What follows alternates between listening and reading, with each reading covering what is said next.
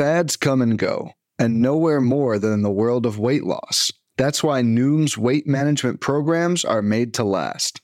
Noom uses science and personalization to help you manage your weight for the long term. Their psychology-based approach helps you build better habits and behaviors that are easier to maintain. The best part? You decide how Noom fits into your life, not the other way around. Sign up for your trial today at Noom.com. That's Noom.com to sign up for your trial today.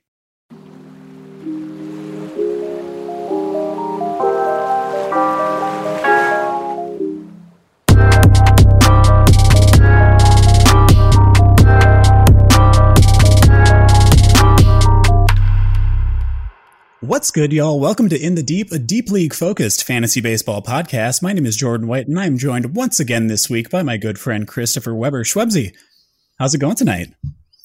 Hi, friends. It's going good. So we are currently speaking to you all listening to the podcast and also to our Twitch chat right now because we are doing it live. We are simultaneously recording and broadcasting for the first time ever. Yeah, so it's been pretty interesting. Everyone kind of got a taste of how Schwebs and I prepare for the podcast, which is a hectic and very, I would say, slow-going process. We usually procrastinate just a little bit too much. This is a little peek behind the scenes, a little look behind the curtain of the guy controlling the Wizard of Oz. So, yeah, it's been an interesting first stream, but it's been really, really fun interacting with everyone. We had a lot more people show up than I honestly expected. So thank you to everyone that was in the chat. Glass Cobra, Ben Brown, Nick Pollock at Pitcherlist of at Pitcherlist stopping in as well. Willie Dub, Unforgettable Fire, and then also J Hook. Just like everyone that stopped by. Thank you so much. And also, if you want to join us, we're going to be doing this pretty much every Sunday night starting around 9 p.m. Eastern time. At twitch.tv/Schwebsies. So that's Schwebsies channel. Again, Schwebsy spelled SHWEBSI. Imagine forgetting Yancey Eaton. Oh my God, I forgot Yancey. Imagine the audacity. He's gonna destroy me. It's all right. I feel so bad. This is just to get myself brownie points in Yancey's book. I have a lot of brown nosing to do to make up for this transgression against one Yancey Eden. Sorry, Yance. I apologize. I love you, buddy. Yeah, so we're going to be doing that. Also, just at the top of the show, make sure that if you are listening to us on a platform that allows you to leave reviews or leave ratings, please leave us a rating and review and let us know that you like the show. Or if you want, just let us know how we can improve. Obviously, you can also shoot into the Twitch chat on Sunday nights if you'd like to do that as well. Give us some firsthand feedback. We would love that. Anyways, Schwebs, let's talk about some recent news here. Mostly just like the news that's been happening over the past few days has been we're finally starting to see some call-ups after that service time manipulation period plus just need-based call-ups for some teams in the league. And someone that I am super duper happy about that finally got called up, Nico Hoerner, baby. Are you Nico Hoerner? You're a Nico Hoerner fan? I had no idea. One could say that I'm a Nico Hoerner fan. I'm so happy that this finally happened. Obviously, I was very upset that he was held back in the first place, but finally, someone to replace Eric Sogard, who probably shouldn't have been there in the first place. The less Sogard I have to see, the better, personally. So that's really do we great. Not like him? Not Sogard. He's not great. Not great. So obviously, I'm just going to lead it off by saying defense means almost nothing in terms of fantasy. Like, obviously, when I talk about defense, it's not going to mean a lot, except in the context of how much position players are going to be sticking in lineups and actually getting to hit. So I do have to talk about the one really cool play that he made today. So there was a fly ball in shallow right field that was hit by Avisaíl Garcia. Omar Narvaez was on first when they were playing the Brewers today. And Garcia did not hustle out of the box. Nico Hoerner let that fly ball, because there was no infield fly rule in effect, drop, waiting for Narvaez to take off for second, threw to first, got the force out, and then got Narvaez caught in a rundown. Just like super heads up play. So just stuff like that is a reminder, like, this dude's like Gold Glove caliber when it comes to playing defense. and that's going to play into him getting more playing time, hopefully down the line here. Leading us to a relevant part, which is obviously his bat. So he's only played 4 games so far, already showing a ton of improvement, and he already logged a max EV of 104 in his first 4 games with 3 doubles, which is exactly how I expected him to look. He looks so much better offensively than he did in 2020. He looks way more comfortable at the plate.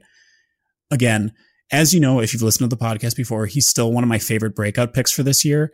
So for me, he's an auto add in every single league that has 12 teams or more. 10 team, it's borderline maybe at this point, depending on how deep your benches are. But 12 team or more leagues, I definitely recommend adding Nico Hoerner, especially on something like, I believe on Autonew, he's second base, shortstop, and third base eligible. So eligibility will vary from site to site, but definitely keep an eye out for Nico Hoerner and snag him if you can.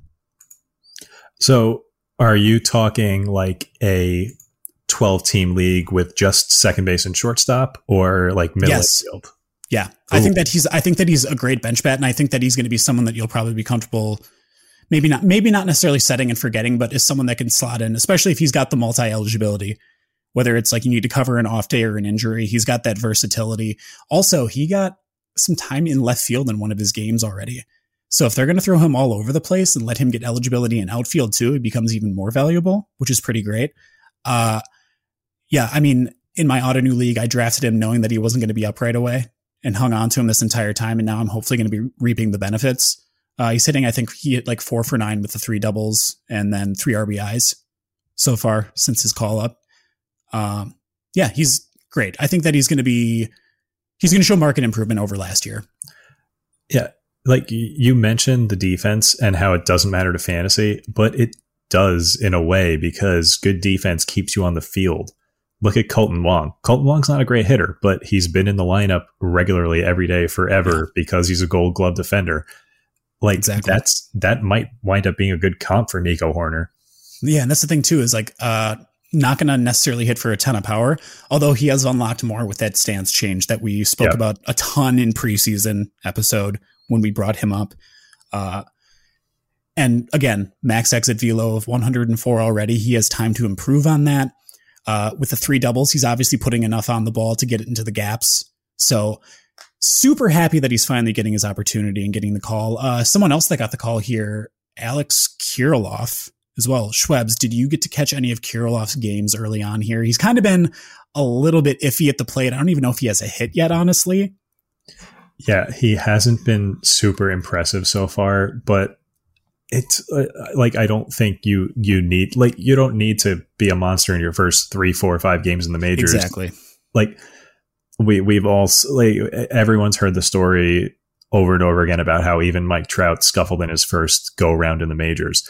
Like, the Twins brought up Kirilloff for the first time ever in the playoffs last year. Like, that's how strongly they feel about his bat and his approach and his ability to, cope with the major leagues. I'm not super concerned yet.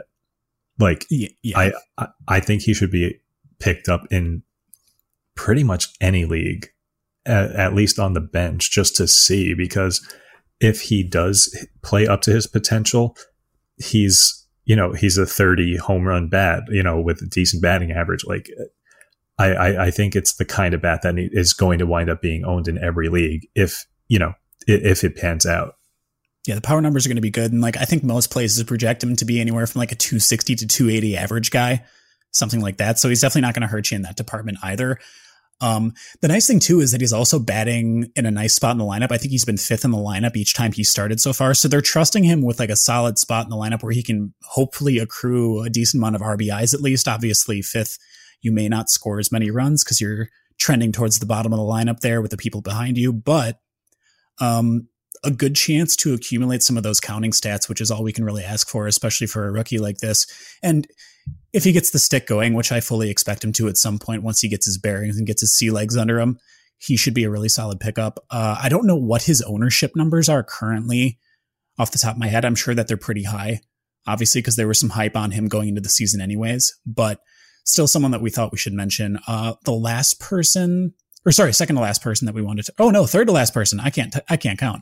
Another person, Spencer Howard, also got the call. Schwebzy, this is one that you were pretty high on talking about previously too. Do you want to offer a little insight on Spencer Howard? Someone that I wrote in the notes before the show as being Spencer Bradley for some reason. I don't know where that name came from. Elite MLB prospect Spencer Bradley that everyone knows about. That I don't think that person exists in the major leagues. No, but very much not. Anyway, Spencer Howard, on the other hand, former elite prospect, current elite prospect, I guess. Yeah, I don't think he's eclipsed his minor league eligibility yet. No. So he's relegated to the bullpen for now. And I'm a little bit concerned about what his production is going to be like until that situation changes, because it's been on the record, like he has said that he kind of struggled warming up and getting ready for those relief appearances. He might be one of those players that needs the routine of being a starting pitcher in order to, get his game face on and have his body right for his games. He pitched today. He didn't look very good. I'm really just hoping that for both selfish reasons and, for Spencer Howard, I kind of hope the rotation situation in Philadelphia gets dire enough that they do the smart thing and just get Howard into the rotation. Even if it's only for 4 inning stints, like it really, really feels like the best spot for him is going to be in that rotation. For sure. I'm wondering how long it's going to take him, because I think eventually he will get that starting spot, right? I just don't know how long it's going to take for him to get built up to that starter workload. I don't know what they were doing with him at the alternate site, if they were having him work as a starter or as a reliever. So I'm not totally sure what his conditioning is, but I do hope that he works into that starter spot at some point, because I really think the back end of that rotation is just very unspectacular, and it's only a matter of time until he gets the opportunity. Let's see here. Moving on. Sorry. The Mets fan in me would love for Matt Moore to start more games, but I think it is in Spencer Howard's best interest for Spencer Howard to get in that rotation. Yeah, and sure. there is one more player that I want to bring up here that we did not put in the notes, who started today for the first time this year. Luis Patino for the Tampa Bay Rays. Yes. He looked really good. Did he? He looked really good. I cannot believe I did not watch that game. I totally missed that. So he, it's his first action of the year. He acted as an opener for the Rays today against Toronto. He pitched 2.2 innings, struck out 3, walked 1, did not allow any hits. So it's the Rays. So it's going to be really hard to suss out the kind of usage patterns that they're going to have for Patino. But if you have the spot on your roster and he's just one of the better speculative pitching ads that I can think of right now. He's owned basically nowhere.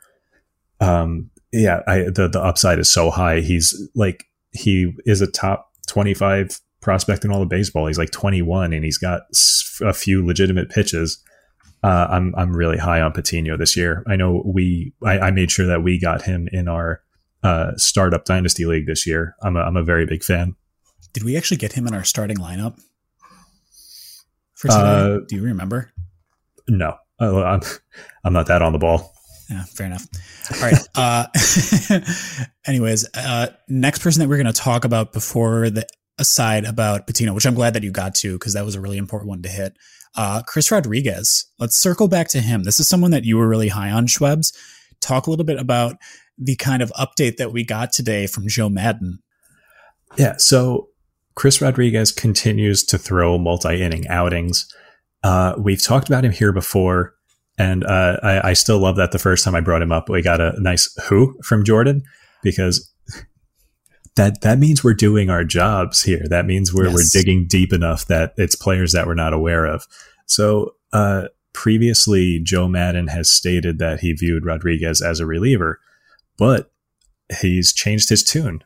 Joe Maddon has now stated that C-Rod has what it takes to eventually move into a starting role, specifically citing his changeup, which was a little weird to me because his changeup has not been good this year. so far. He's only thrown it like a handful of times. It's only been put into play once, and it was for a hit. It doesn't seem to be a very good pitch right now. He's basically a 2-pitch pitcher, but those are good quotes because we would love to see Chris Rodriguez get more innings because he's, as I've mentioned in previous episodes, he's got like a really, really heavy sinker and he's got a curveball that misses bats. That's a really great combination because it means he can get whiffs with the one pitch and he can get easy outs with the other. So I'm really excited to see if Chris Rodriguez's arm can hold up to a heavier workload. And I'm really, really hoping that the Angels will give him that workload. I've got Chris Rodriguez myself in a couple of leagues where I'm stashing him and hoping for a bigger workload. I just leave him in my starting lineup in daily leagues in hopes that he gets one of his, multi-inning appearances. I think he's a nice little, like a supplemental piece like Freddie Peralta. Freddie Peralta last year. Yeah, exactly. Yeah, for sure. Brent Suter this year. Exactly. Well, Brent Suter is like one of my favorite, just like as far as like being a person, is one of my favorite pitchers in the league. Just super cool dude. But yeah, I think there's some value. I mean, there's a lot of guys that we thought that were going to be this, like Freddie Peralta this year before we found out he was making the rotation, was someone like that who was going to get a ton of innings. Alex Reyes, who was going to be both closer and get a ton of innings this year because they were trying to plan on building him up. Guys like that are super valuable, especially if they put up good ratios. So someone like Chris Rodriguez, C-Rod, as we're affectionately calling him now. Crod. Because we want to bring that back. Have value, especially in your deeper leagues, like whether it's AL only or if it's like a 15 plus teamer. Guys that are going to get that volume are super duper valuable. So I really hope that we see more from him. And obviously getting into that starter workload, I can honestly see down the line them moving away from having Shohei really pitch very much at all. Like I would love to have Shohei like win like 15 games and hit 40 bombs. Nothing would make me more happy. But the less that Shohei pitches, I think that provides more opportunity for C-Rod to pitch, which I also really want to see. I think Occam's razor right now says that Jose Quintana is not good and would be the odd man out.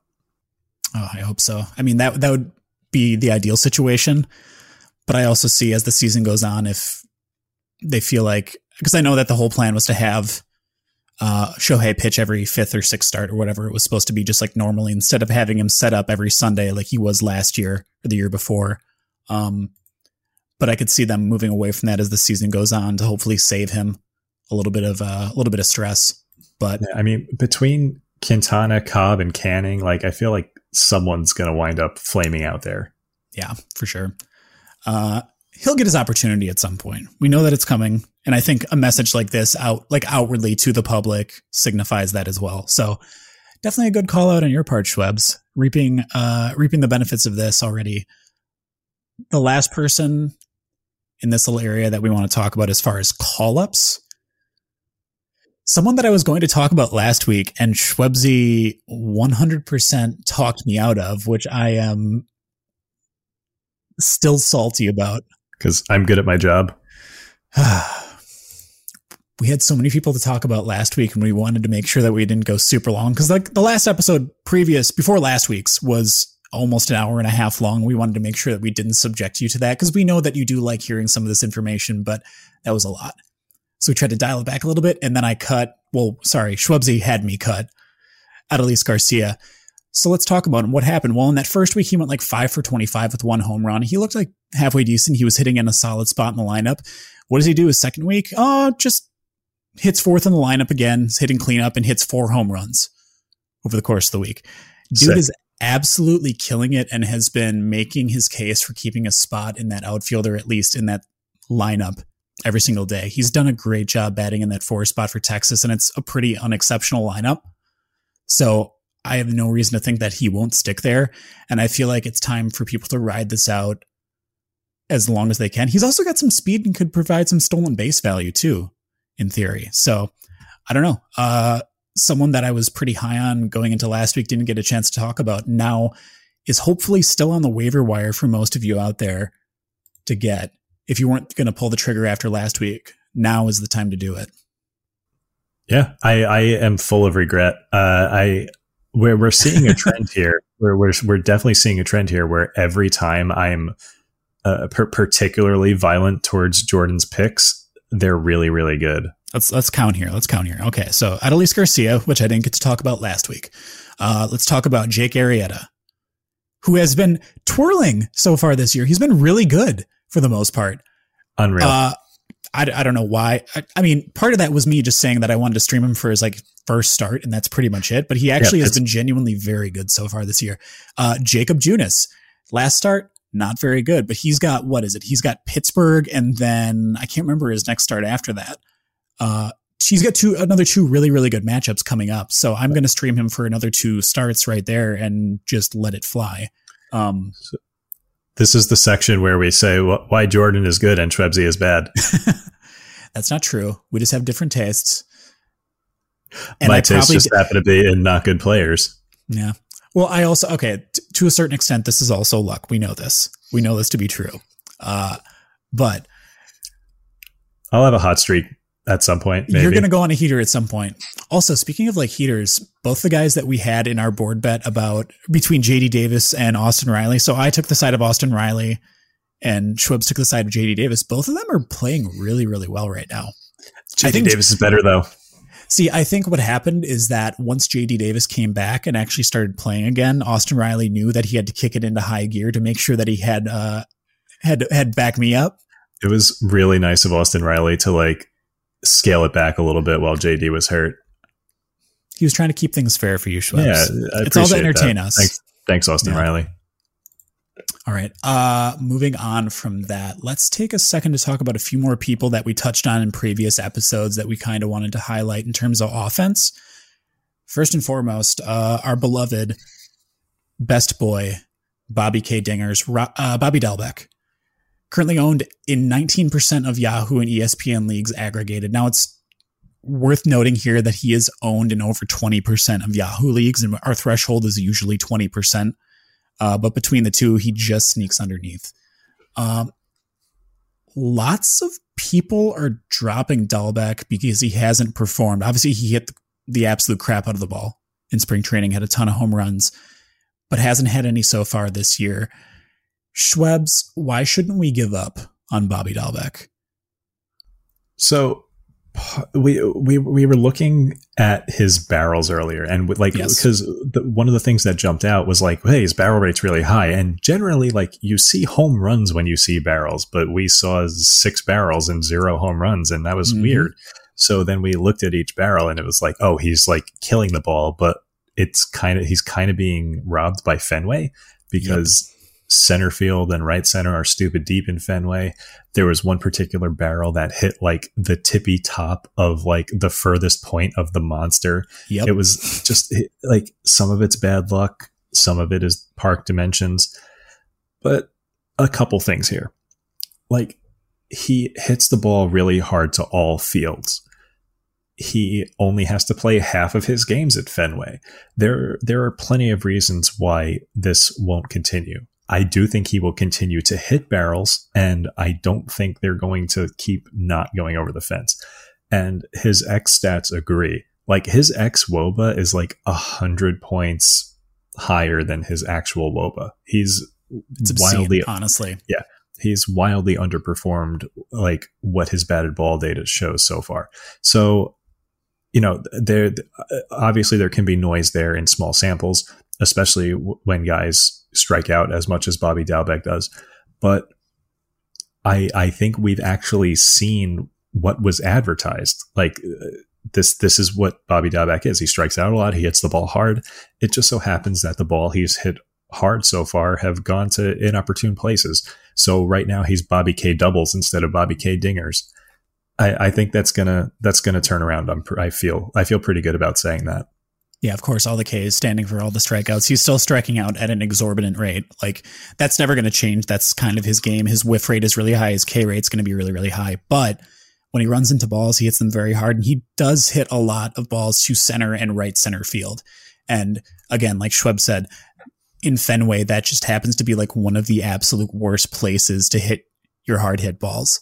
So I think that it's going to balance out eventually. I remember saying we were looking at like the expected home runs, and you can compare it on Baseball Savant to each park.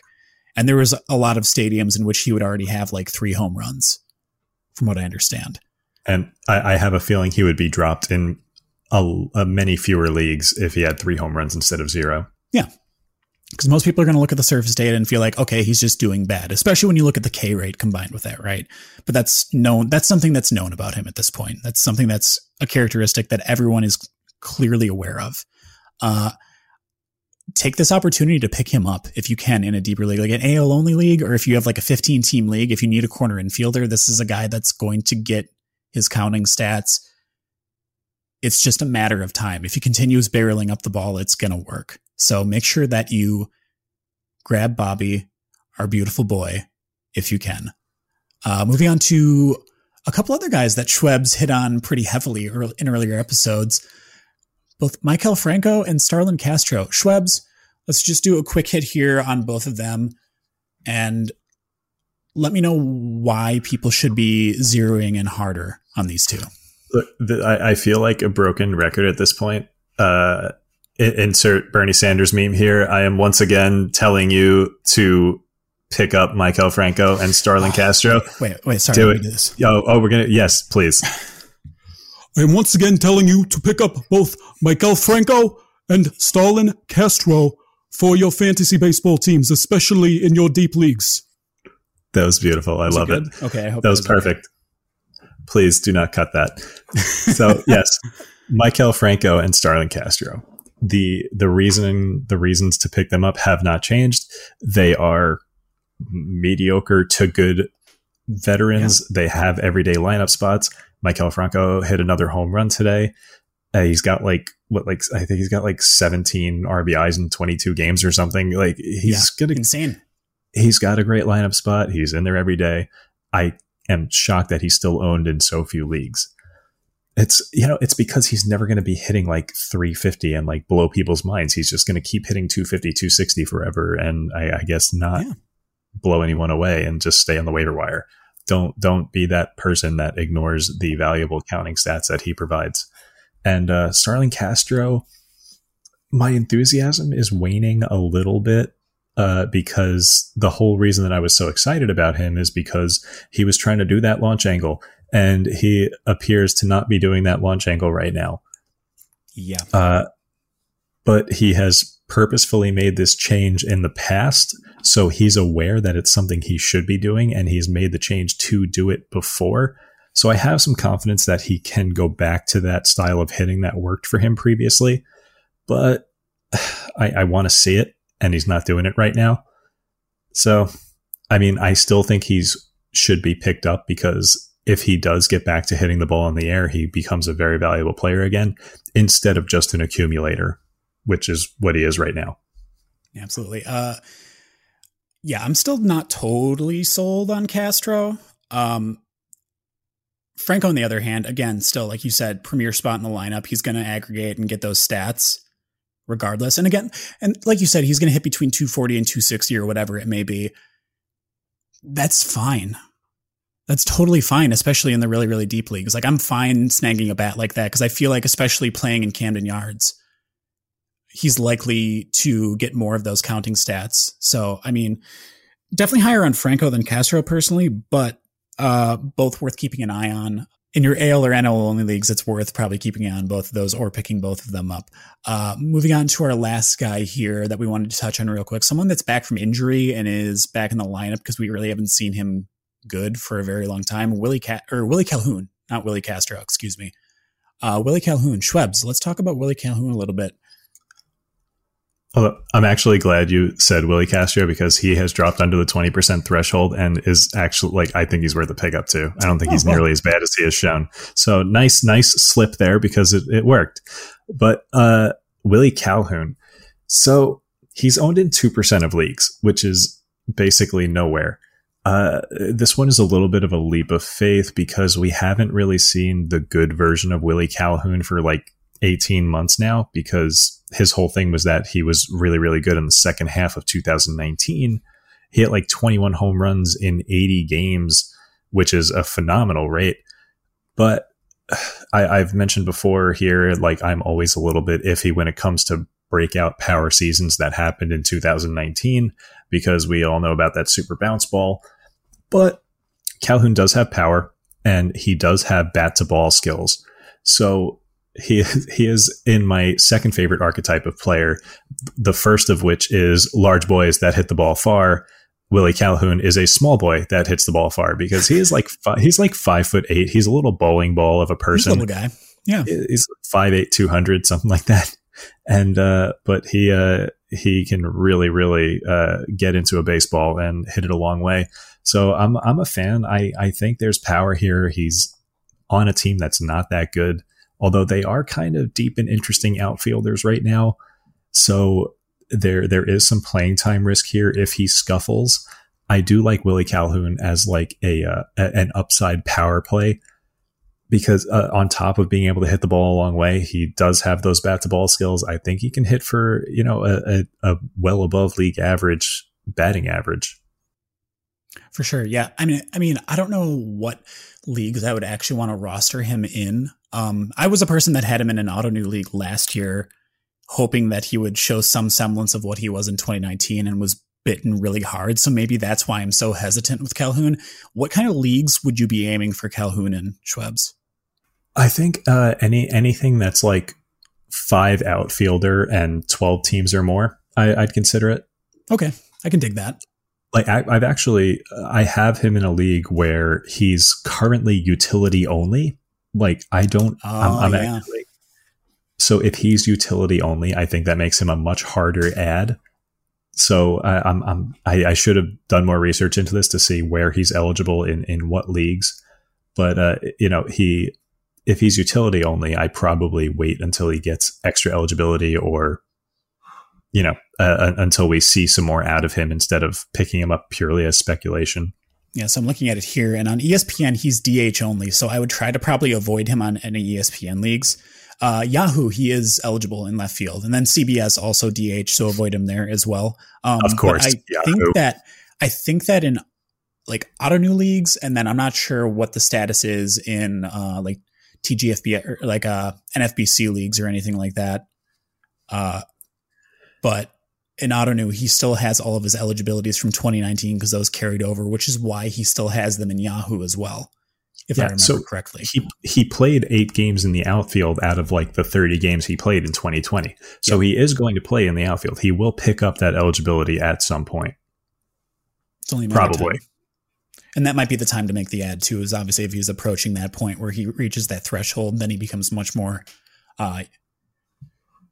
usable and much more, what is the word I'm looking for? I can't think of it. Good. Useful. There it was. Not usable, useful at that point. I know all the words. I know very many words. I know all the words. I'm very good at the words. All right. With that, we're going to talk about some pitchers in a second, but before that, a word from our sponsor. And we're back. Thank you very much. Now, moving on to some pitchers here. Let's talk about some pitchers that we like a decent amount in terms of some streaming picks coming up. So we both wrote up a few here. Let's start with Cole Irvin. So Cole Irvin is only owned in about 7% of leagues combined between Yahoo and ESPN, so he's still going to be out there in almost every single league. Upcoming matchups, he's facing Tampa Bay in Tampa Bay, and then Toronto and Tampa Bay once again, both at home. His first 2 outings this year for the A's, and like everyone knows how bad the beginning of the A's season was, and that's what Irvin's starts mirrored as well. He went a combined 9.1 innings in his first 2 starts with 8 earned runs, but has bounced back in his last 2 outings, going a combined 11.1 innings and having 12 strikeouts to 1 walk in those 2 wins for him. So really, really good bounce back. And we're trying to figure out, okay, why did he find that success more so than in his first 2 starts? It's because he was leaning into both of his fastball, his sinker and his 4-seamer, and his changeup as a go-to secondary pitch rather than his slider, which was used almost 30% of the time in his first 2 starts. And he dropped that usage all the way down to 7.5% in his second 2 starts. So he upped his changeup usage from about 15% to 20% and relied on that as his biggest secondary, and then just leaned on sinker 4-seamer. aside from that. And it's worked for him really well, obviously. The changeup especially has had some really good peripherals. His CSW was 44% in his last start, and he had a 56% whiff rate on it, which is pretty solid. And then the combination of his four-seamer and sinker had a combined CSW of 29%. So he was getting a decent amount of strikes on that as well. As long as he can keep that up, I think I would feel fine streaming him in almost all of these games. Maybe not Toronto, but both games against Tampa Bay being kind of a middling offense, I feel like I'd be okay streaming him in both of those matchups, feeling like that A's offense is going to give him some run support and hopefully get you a win. Dude, Oakland loves nothing more than taking these unknown guys with like kind of middling stuff and turning them into good pitchers. Yeah. Sup Mike Fires and sup Sean Manaea and Botha alert on Mike Fires. That's a Botha. That's a Brewer's old friend alert for those who are uninitiated. Yeah, Cole Irvin, or more popularly known as the guy keeping Dalton Jeffries down. Yeah, that's frustrating a little bit, but I mean, but he's basically doing what we hoped Dalton Jeffries would have done. It's true. That is absolutely correct.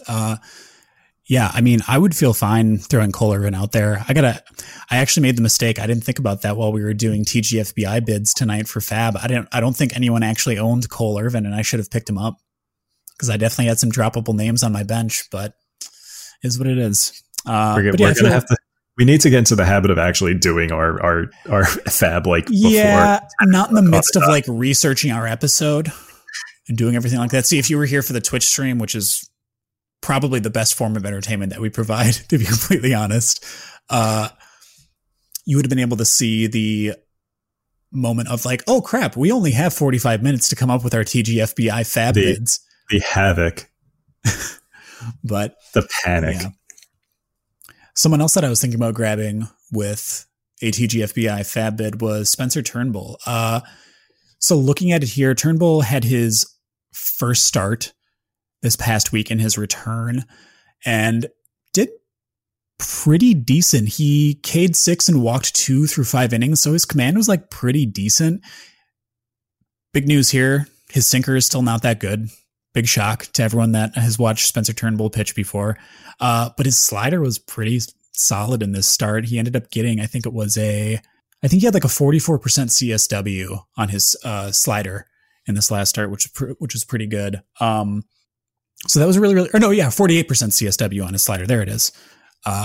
So that was really, really encouraging, and a 29% CSW overall for the start, which is okay. We want to see a little bit better than that, but overall, like not a bad showing for Turnbull from the perspective of this was his first start back. His next 3 games are at the White Sox and then at the Yankees and then in Minnesota at home. I don't necessarily feel super comfortable streaming him in any of these situations. I'm in danger. Yes, this is definitely oh God, Nick's going to be mad at me because I don't know the kid's name from The Simpsons Ralph Wiggum. Ralph Wiggum. Known and famous Simpsons character Ralph Wiggum that I very much knew the name of. Sorry, Nick. Yeah, I'm pretty heavily avoiding Turnbull for these next 3 starts. We can revisit him down the line is pretty much how I feel right now. You might even still be able to fade him for the time being and save the roster spot because he might just sit on the wire until he gets some better matchups. I probably only would snag him in like my deeper AL only leagues and then an occasional like 15 plus team league. Don't reach for him in any other leagues yet until he proves otherwise. I just really don't think it's worth the time. I'm not picking him up in any leagues that I can't stash him on my bench for the next 2 weeks. Like I had the opportunity to pick him up for like $1 in my AL only league, and I opted to not do that. Yeah, exactly. Like, I mean, we only looked at about 3 starts out for each of these starting pitchers so far. I think I'm in the same boat as Schwebs. I'm going to wait at least 2 weeks before I try to make a move on him. It's just not worth it. And he might not even have good matchups at that point either. Right. And like, you might be wondering, like, if it's so bad, why are we talking about him? It's because he's back from his injury, and you need to know about it because when he has good matchups, he's absolutely worth a pickup. So this is probably going to be a person that we talk about in like, I don't know, 2 episodes from now if the schedule clears up a little bit. Exactly. Yeah. This is someone that, I mean, he's shown flashes of brilliance, especially when he's leaned away from throwing that sinker so much. Lost that sinker. Just get rid of it, please. just scrap it. Or just throw it less. Just throw it less, please. But anyways, moving on, let's talk about John Gant. This is mostly just a call out because he has on the surface level, his numbers look okay right now. Like he's got a decent ERA, and has some good matchups coming up. So his next 3 games, in theory, should be at home in Busch because he's pitcher for the Cardinals, against Philadelphia, the Mets, and Colorado. So I think that these are actually even listed in order of difficulty level from highest to lowest as well. Would that be fair to say? How dare you? I'm just saying the Mets offense is notoriously bad at scoring runs. It's been really rough to start the year. Very up and down. It's true. And again, Busch Stadium is a pitcher's park, so this might be a reason to kind of throw him in there. I might, if I chose to stream him in these 3 games, I would potentially probably avoid Philly, honestly. And then I'd lean towards starting him a little bit more against the Mets, but I would especially throw him up against the Rockies because, I mean, the reverse Coors effect of them leaving their home park would give him a pretty decent bump, I think. But I looked a little bit deeper and it really, really worries me because his K to base on ball ratio is 18-13. So he's had 18 strikeouts and 13 walks. When you walk that many batters, it's going to take a huge hit on your whip and it's a blow up waiting to happen. It's one long ball away from having a start that's either 1 earned run or 4 or 5 earned runs. It's very easily to just get blown up by that. Also, he pretty much relies on one pitch to get him outs, and that's going to be that slider. So it was really, really good in his last start. He had a 57% CSW on his slider in his last start, which is nuts. And also a 71% whiff rate is massive. So he's got a really, really good secondary offering. But beyond that, everything that he throws is just super middling to poor. For me, while you might look at this through rose-colored glasses because he's got that decent ERA and it seems like he pitches in a really good pitcher's park, I would probably just say that I can't justify a pickup here, and I would try to avoid him. That was really bad. I'm sorry. Boo. Boo. Boo me. Shame this man. Shame this man. But yeah, so that's pretty much all I have on Gant. Schwebzy, do you have anything to add about Gant or any opinions on him? I mean, I don't think the matchups are great because I know the Mets offense hasn't performed, but it is still on paper a really great offense and they could blow up at any time. So it winds up being 2 offenses in a row that could really go off against him. Yeah. So I'm probably out on him. Totally understandable. Yeah. I mean, Gant is one that I'm definitely not. Yeah. I'm not taking a chance on. Maybe probably against Colorado. I'd want to stream him in a week or 2, whenever that start happens. I don't know what the actual date would be for that, but that's the likely matchup that he would have. So in we love a rocky road. We do love a rocky road. Yeah. So, and I really want the thing about, the thing about Gant is that the thing that he's bad at, the Mets are really good at. They take a ton of walks, they get on base, so they might not necessarily be able to drive people home, but it could be one of those. Going to sprint to first base 7 times that game.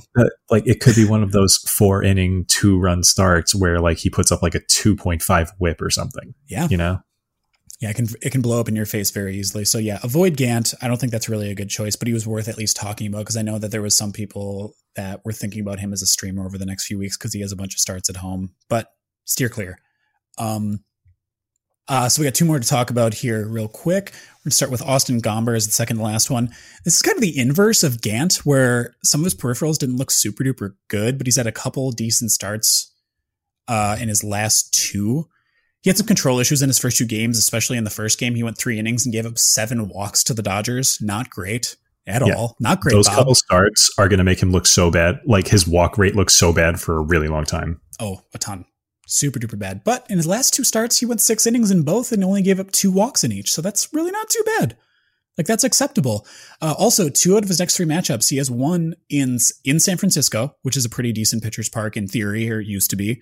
And then also one in St. Louis at Busch Stadium, once again, which plays to Gomber's strength. It's also his former home park of limiting hard contact. And he's like 82nd percentile in hard hit rate. Yeah, there we go. Hard hit rate.